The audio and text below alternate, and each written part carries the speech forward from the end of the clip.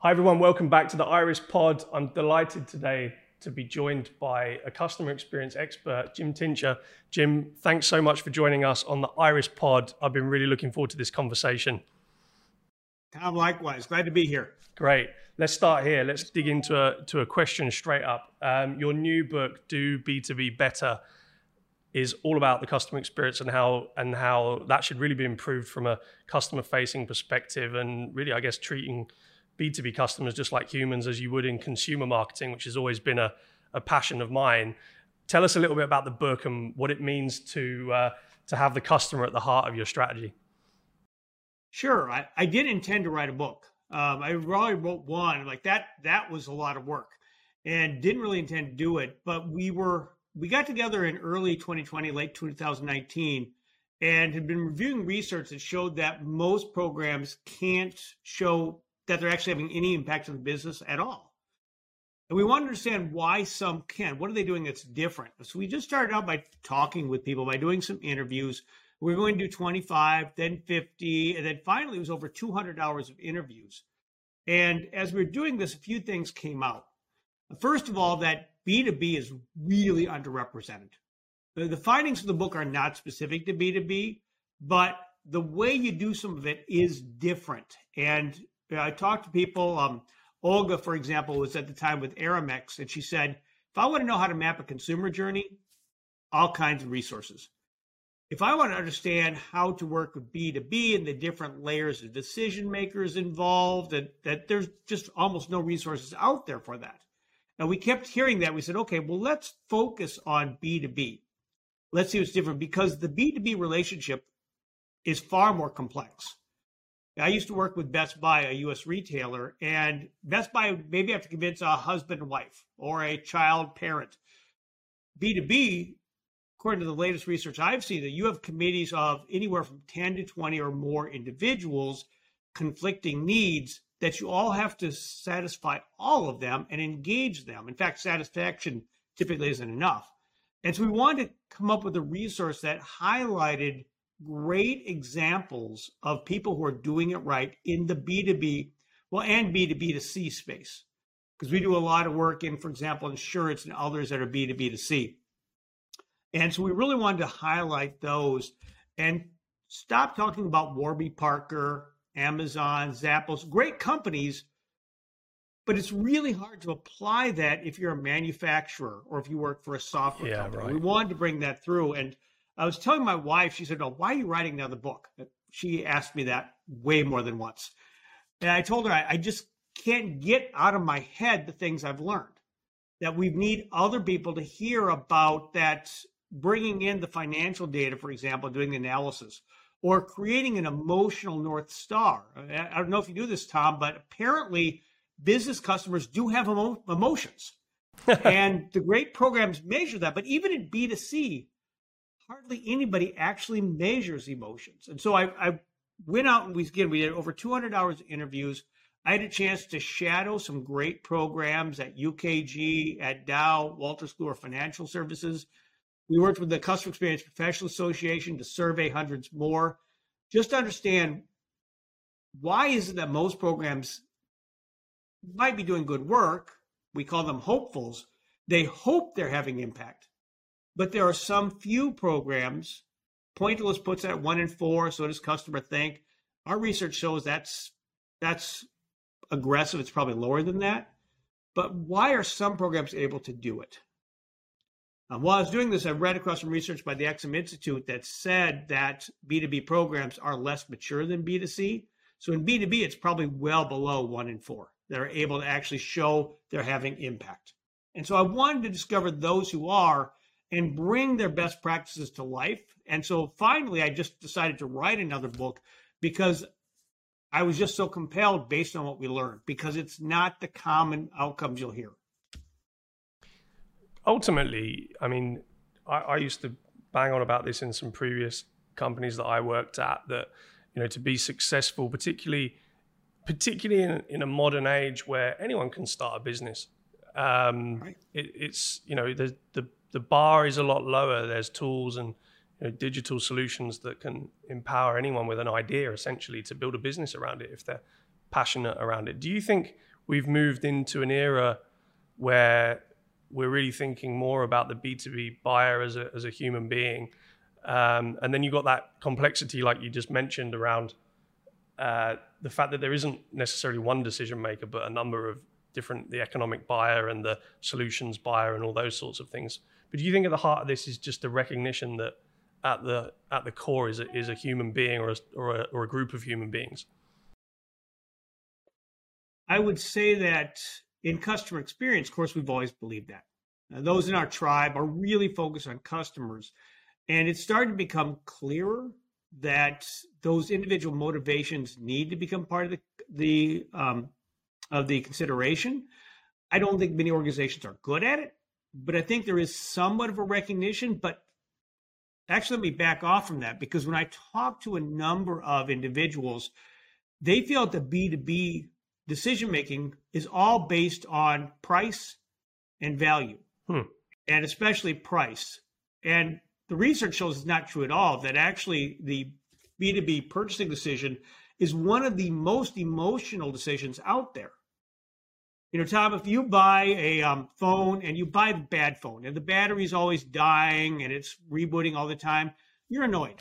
And that next time you probably won't buy from that manufacturer, but you are annoyed. That's about it. Yeah. If you are choosing operational software for your business and you make the wrong choice, you have to live with that for 5 to 7 years. Although, Tom, you may not have to live with it because you may not be in that role anymore because you made the wrong choice. B2B decisions actually have far more emotional ramifications than B2C. And it's your job on the line.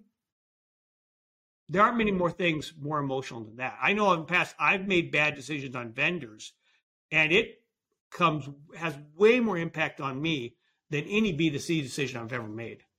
Yeah, it's so true. It's so true. And actually, I think some of the work that we've been doing lately, thinking about our ideal customer and who the key decision makers are in the process of buying our software, and it really does help when you have an advocate internally that's really bought in to the concept before you ever get to the economic analysis and the ROI over whatever kind of period of time.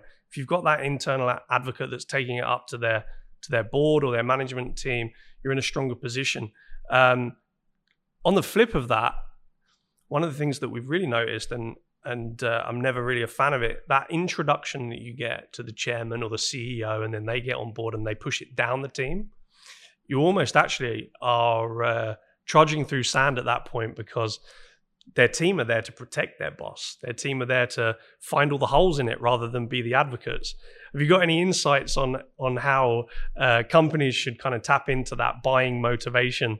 Because I think it's something that particularly smaller businesses really come up against when they're trying to sell to maybe bigger companies.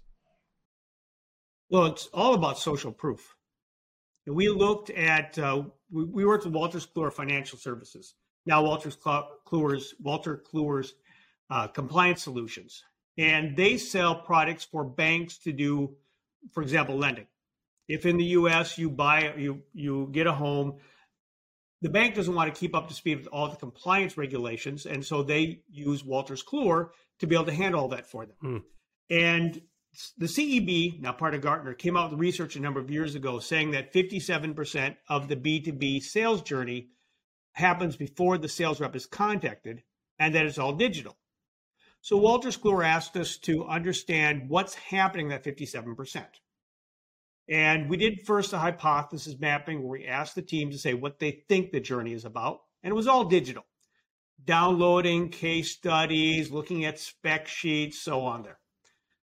And then we went out and we talked to bankers. And it's hard to think of a more rational role than a banker. A banker feels like a very rational type person. And we talked to them about how do you make decisions here regarding who to work with? How do you select a vendor? And we heard over and over again that, yeah, we do all that digital stuff. We do all that, but we do something else first. You see, I remember talking to one banker. He said, I go to all the websites. They all say they're compliant. I've never seen a website that says they're mediocre. They all say they're great. I don't believe any of them. They all say they're great. They all say they're good. I don't care. What I do first is I get together with some of my fellow workers, and we all call our friends. We call other bankers. I don't call somebody across town in my market. I don't want to talk to a competitor, but I will talk to somebody I met at a conference. And I will ask him, and here's the critical word, who he or she trusts. Who do they trust? And I'll get a list of maybe 3 companies that my friends trust. Now, if your client, because this is done blind, is not on that list of 3, I might invite them to the RFP. They have 0 chance to win. Yeah. Because I haven't built trust in them. Gartner just came out with some research a few months ago. It was in the Harvard Business Review where they showed the B2B process. And they talk about 2 emotional outcomes matter more than anything else. Do I have confidence in the information you're giving me?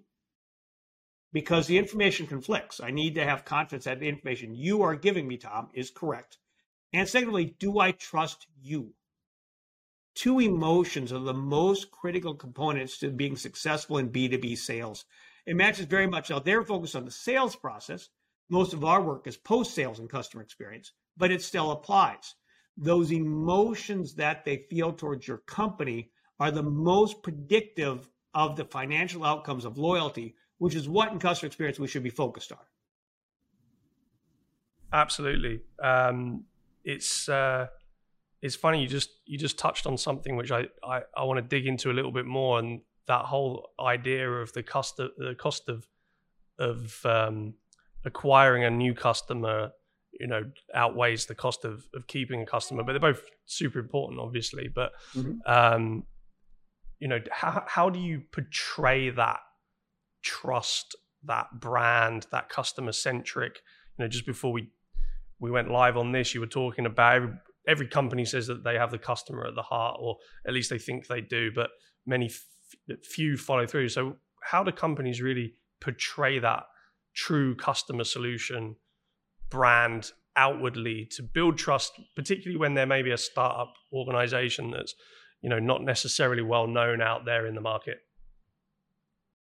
Well, and that comes back to really, first of all, to portray it, it is to focus on the customer. There's a fair amount of research, it's a bit dated, that the most effective B2B programs focus on their customers' customers. So Tom, if I can tell you something about your customers you don't know and help you create a better solution for them, you're far more likely to work with me. And that shows by taking the time to understand your customers, then you're going to have more trust in me because I'm helping you be successful. Now, what a few programs do, not very many, this is one of the 4 actions we came across that the great change makers do. Change makers are those that can show they have impact, is they actually measure those emotions. Now, I'll be doing a keynote speech, and I will ask participants, what's most important in terms of loyalty? Is it effectiveness, ease, emotion, or likelihood to recommend? Now, last one's not a thing, but I still get some people answering that, Net Promoter Score fans, but most people will get it right. That emotion is the best predictor of true loyalty. Loyalty is not a survey score. Loyalty is calling you first, ordering more products from you, staying with you even when times are tough. Yeah. And they're right. That is that. And that's research, Forrester, XM Institute, both say that. But so do my clients like Dow and UKG. Both have measured this, and they find that emotions are the best predictor of loyalty. And so they actually measure that. How Dow has found that enjoyability is the best predictor of those outcomes. And so they can measure that, and they can use that to pivot on their experience. If Dow sees that for whatever reason, enjoyability is dropping, they know that in the future, they're going to see less business, and they can go after that. We have a conference next month where Nancy Flowers from Haggerty is going to be speaking. Their emotional North Star is happiness. Now, for Haggerty, they can, if you're not familiar with Haggerty, it says you're not a car enthusiast, which I'm not. They're a car enthusiast lifestyle brand, and their B2B relationship is with agents, B2C is with members. And for them, Net Promoter Score is very predictive of loyalty, defined as retention and upsells. but they found that happiness predicts net promoter score. Now, what the change makers do is, first of all, they make that linkage. They can specifically tie their survey scores and their work to a financial outcome. Most can't. But then they also notice that emotions, the second action, then the first is creating that link. The second action is identifying an emotional North Star they can use to measure the experience as well as a design target. Does that go all the way back? I can't remember who said the quote, but it's one that's stuck with me. Before you create a really exceptional customer experience, you have to create an exceptional employee experience. And if you can't live and breathe it internally, you're never going to really portray it externally. And I know people get hung up on net promoter score and likelihood to refer and all of these sorts of things, but is it more fundamental? Is it before you ever get to that transaction and how you build a team of people that live and breathe and enjoy the product, the service, whatever it is that they're selling, and really feel that they're part of the journey? Well, that comes back partly to the fourth action, which is change management. And you're right. If you are having a difficult time getting your job done, it's very hard to create a great customer experience. No question about it. But focusing on B2B, in a typical B2B organization, 90% of employees have never met a customer personally. Yeah. And it's very difficult to create an experience if you don't understand who your customers are or what they want. I used to work with Best Buy, and I could go to a store any day and work, and I could understand that experience. Wolters Kluwer can't really send their employees out to watch a banker process a loan. That just doesn't work. Yeah. Dow cannot send their manufacturing reps out to their customers' manufacturing lines and just poke around to see what's happening. Yeah. You can't do it that way. So it takes more deliberate change management to get the organization to think about the customer experience. Yeah, absolutely. I mean, it's something that we really push on, that everybody really takes a keen interest in understanding, who the customer is. And, sometimes that can not be so logical for someone who's an engineer or, I want to just code or whatever it might be. But Right. To really truly understand it can allow you to really see the holes in a product, or what it might be that is preventing a salesperson from selling and ultimately delighting the customer. Let me just flip to something, maybe slightly provocative. The global outlook financially looks like, a shambles right now. You can pin that on, pandemic and, government bailouts to individuals and businesses over that course of time, which was highly necessary. You could pin it, certainly in the UK, a lot of rhetoric around that being down to Brexit. Whatever way you cut it, there's an economic impact happening, and maybe you're going to go deeper. Do you think programs around, marketing budgets are sometimes the first to get cut, but do you think the customer experience investment is an area that's on the chopping block a little bit before other things that maybe are more defined as mission critical? Or do you think we've now entered an era where these types of programs are seen as mission critical? Oh, I don't think we've hit that there at all. In fact, I've talked to a number of organizations. The hope organizations are cutting budgets because of the fear of a recession. But if you look at what the change makers are doing, they often will tie their work directly to, for example, net revenue retention. What they look at is, what is my CEO concerned about? And they'll say, okay, they're obviously concerned with protecting revenue. Well, great. So what am I doing that explicitly ties to that? Most programs, they might do something to say, well, last year, their promoter score fans attrited at a lower level than did the detractors. Marginally interesting, not very actionable. Yeah. But if instead what the change makers are doing is they'd say, the outcome we care about is not getting somebody to move their mouse a little bit to the right in the survey. The outcome we care about is spending more money with us, calling us first. Dow, one of their outcomes is joint innovation. So start with what your CEO cares about. And then from there, say, how am I enabling that? And if the program can show specifically that by making these investments, we call it the customer experience loyalty flywheel. If they can show that by making investments, that the experience actually improves, that call times went down, that more self-service happened, that we delivered products more regularly, then there was an emotional connection. The next part, we engaged our customers. Next, that therefore they bought more, and then we had a healthier business. Everybody believes in the flywheel, but the change maker was actually able to document it and to show each link in that chain that resulted in an outcome. Now, one of the people, I mentioned this conference we have next month, Ricardo Porta from Dow. I was talking with him last week, and he has a specific chain where he shows how from how well they deliver their products. He has a complete chain that shows how that leads customers to buy more from Dow in the future. That's a great example of a change maker who can show that linkage. So therefore, he can show his leadership, you better invest in me because I'm returning dollars. I don't think he uses that language. That's my language, but he's able to show that linkage. Therefore, his revenue, his budget is much less likely to be cut because they can see this is an investment in the business. That's interesting. Tie it to the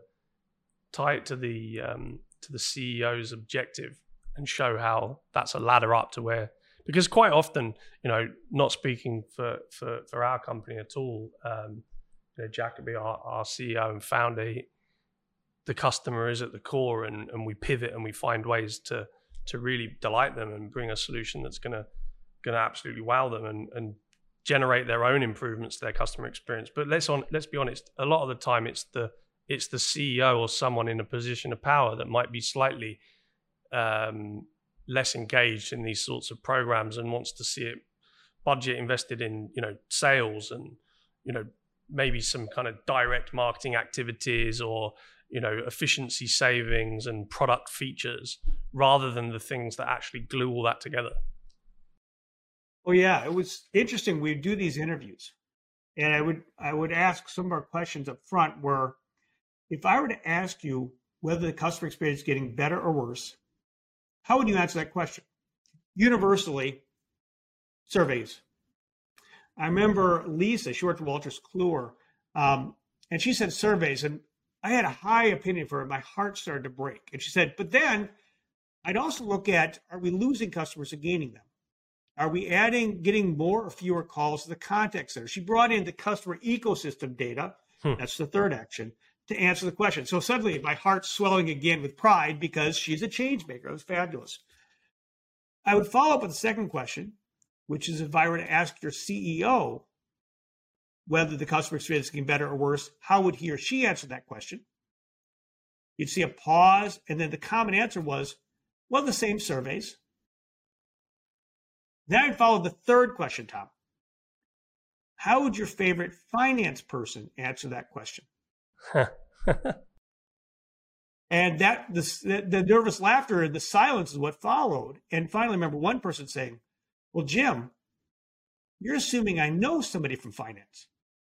Oh, yeah, you got me. You got me there. I did assume you might know somebody from finance. But there were very few conversations between customer experience and finance. And now let's say, so Tom, you're now the CEO, and you can have enough funds to approve one project. You have two in front of you. Project A will improve the Net Promoter Score by 20 points. That's pretty good. Project B will return $1 million in cost savings. Well, Tom, where are you going to invest your money? You're going to invest in the cost savings. Even if you believe in the Net Promoter Score, even if you believe that customer experience is the way to invest, it's really hard to say no to $1 million in savings against a soft outcome. But if instead you'd worked with finance and you said that 20% increase, we believe, according to finance, and you have a finance person with you saying that, will result in likely $3 million in cross-selling and $1 million in retention. Well, now you have a much more difficult conversation because $1 million in cost savings versus $4 million in revenue. Now you're in the game. But very few can have that kind of conversation. And that's what a change maker does. Yeah, I remember a former boss would do this survey. It was kind of an internal, very basic net promoter score. I called it the happy face survey out of 5, from a very sad face to a very happy face. And they would repeat this survey. They'd be sending this survey. I think we should do another happy face survey, and they'd send it out.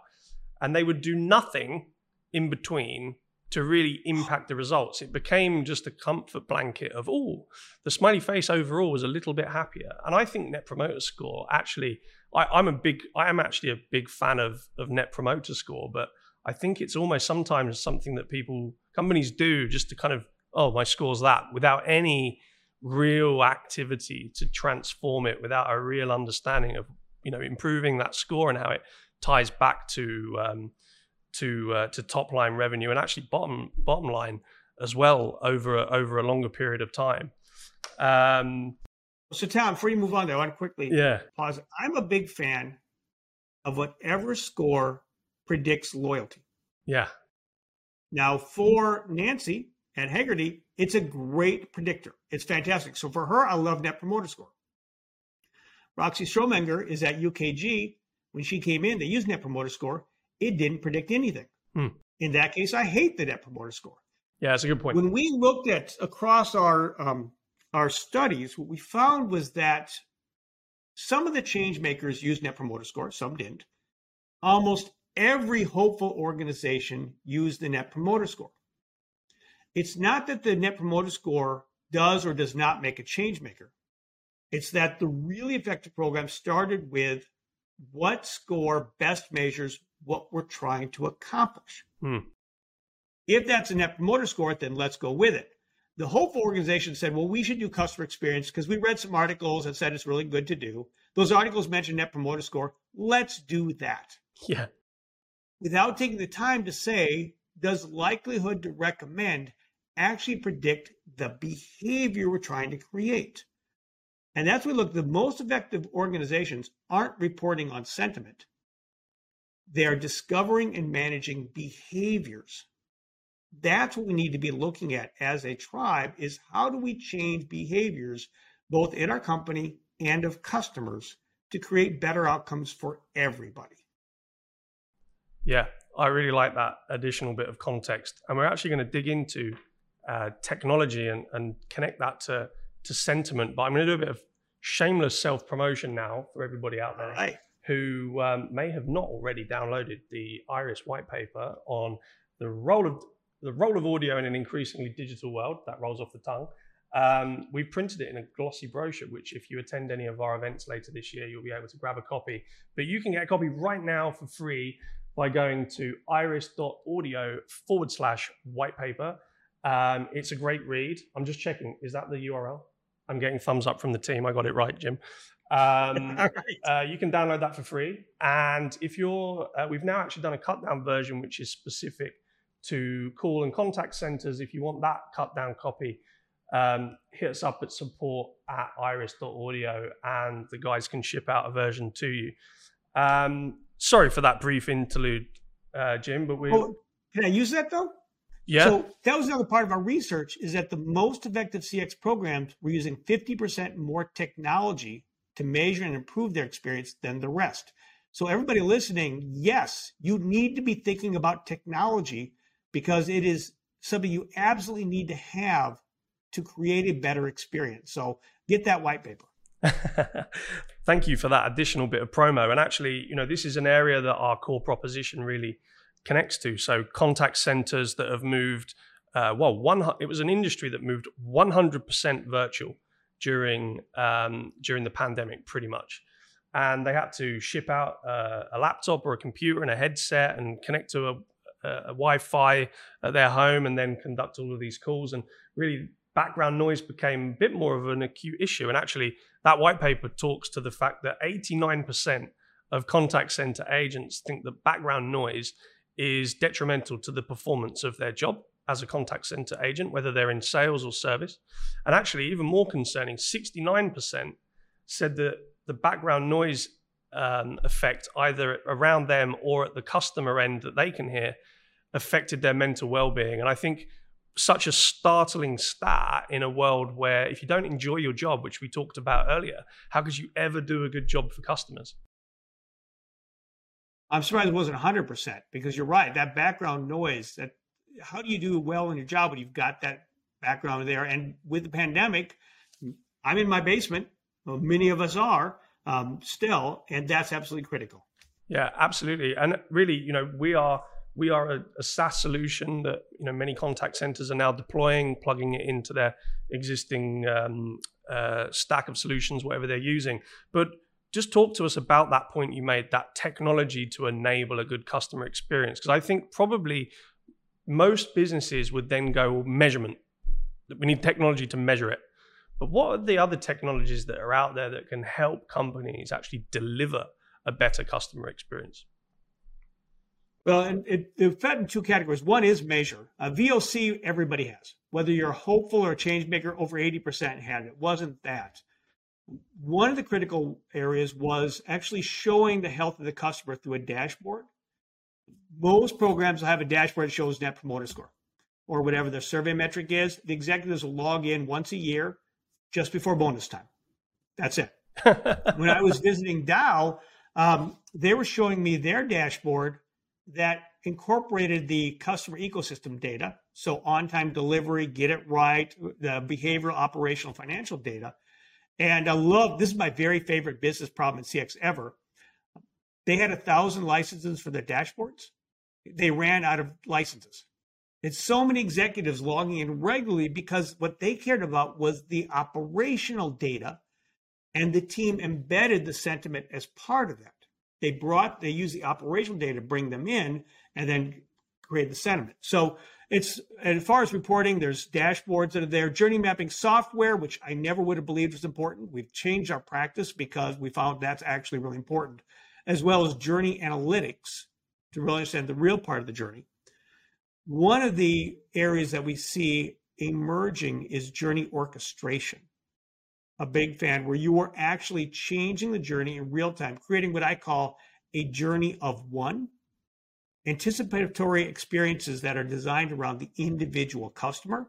Now, clearly that's more common B2C, but we have a case study in the book on Schneider Electric, how they used journey orchestration in the B2B space to engage their electricians and other business customers. And so that's another area I see coming in. Those are the high level categories. But the main thing is that the effective customer experience leaders are articulate with understanding what our technology is today and are bringing the right solutions to both measure and, more importantly, to change the experience.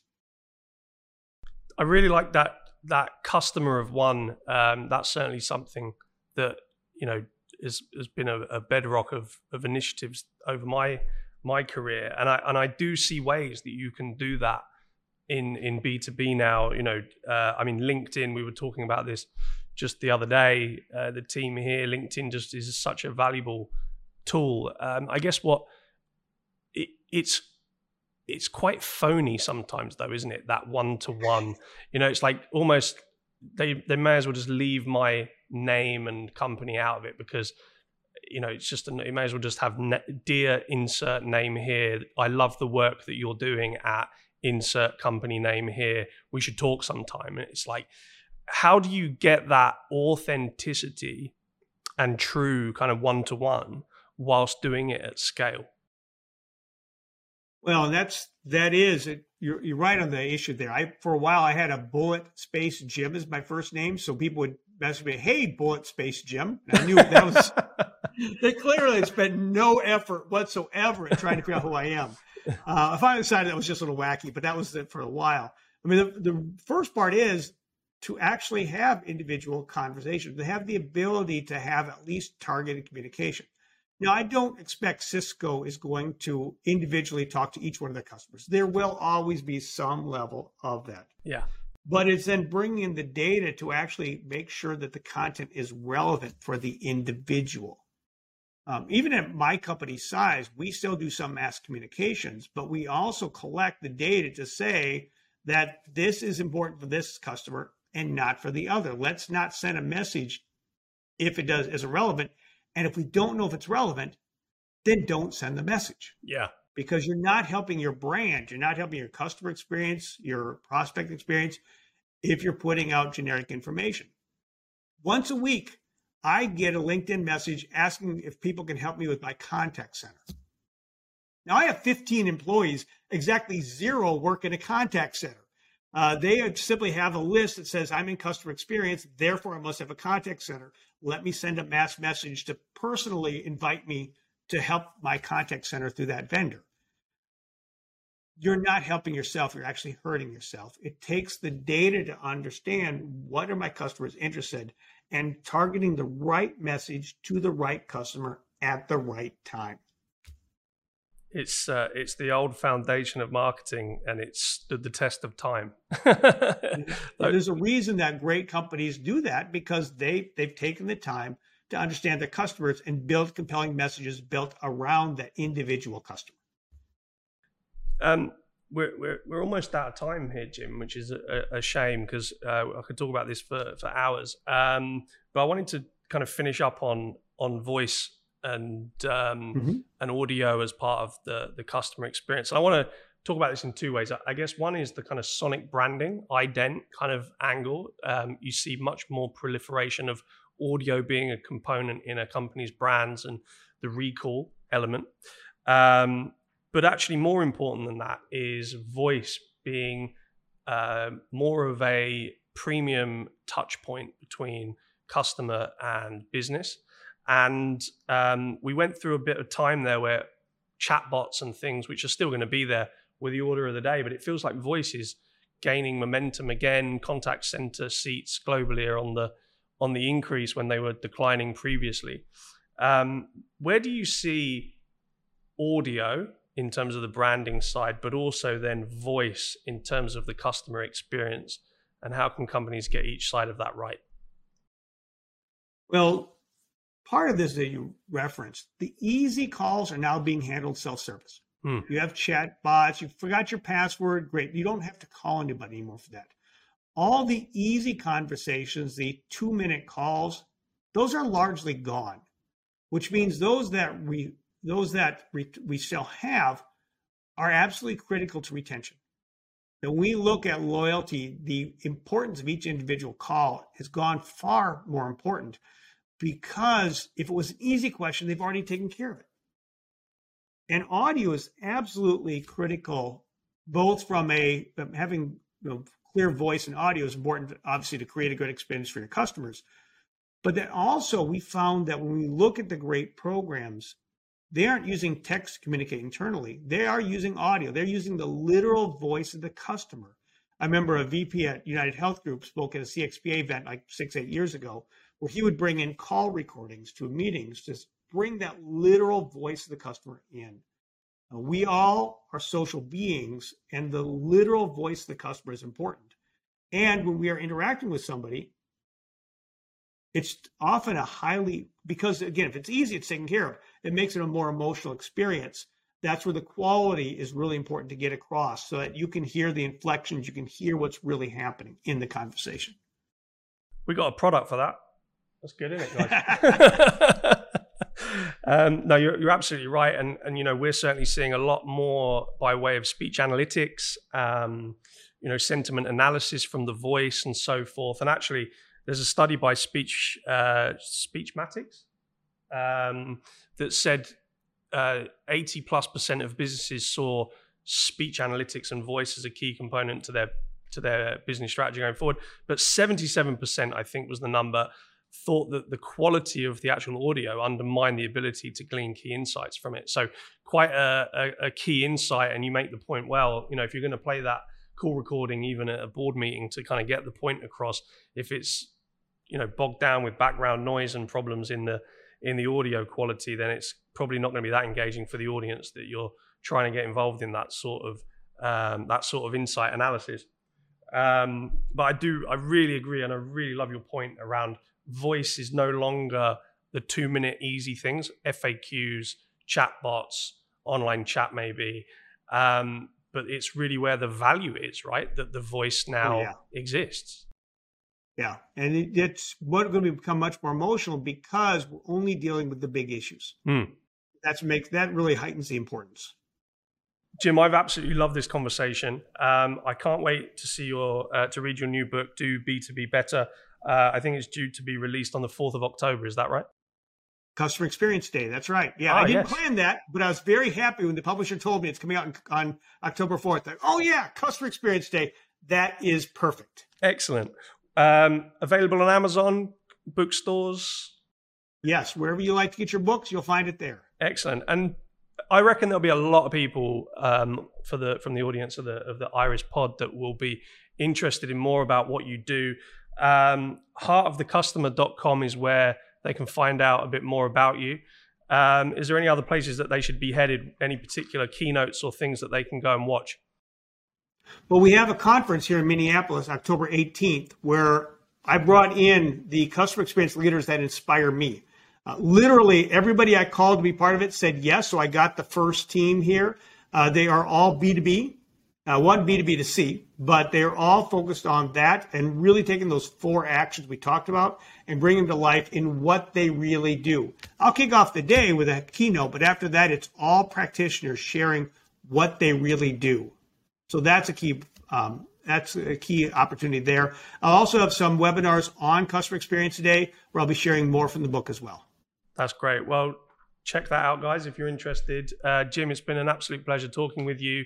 Thank you so much for your time, and I hope we can chat again soon. Thanks, Tom. Really appreciate it. Guys, thanks for joining the Iris Pod. This has been a really enthralling session with Jim Tincher. Remember, download the white paper, iris.audio/white paper. We're gearing up for the CCMA conference that's happening later in October, at CC Expo at London Excel in November, also the business show in November at London Excel. We'll be at all of those things. Come and check us out. Jim, thanks so much. See you later, guys. Bye.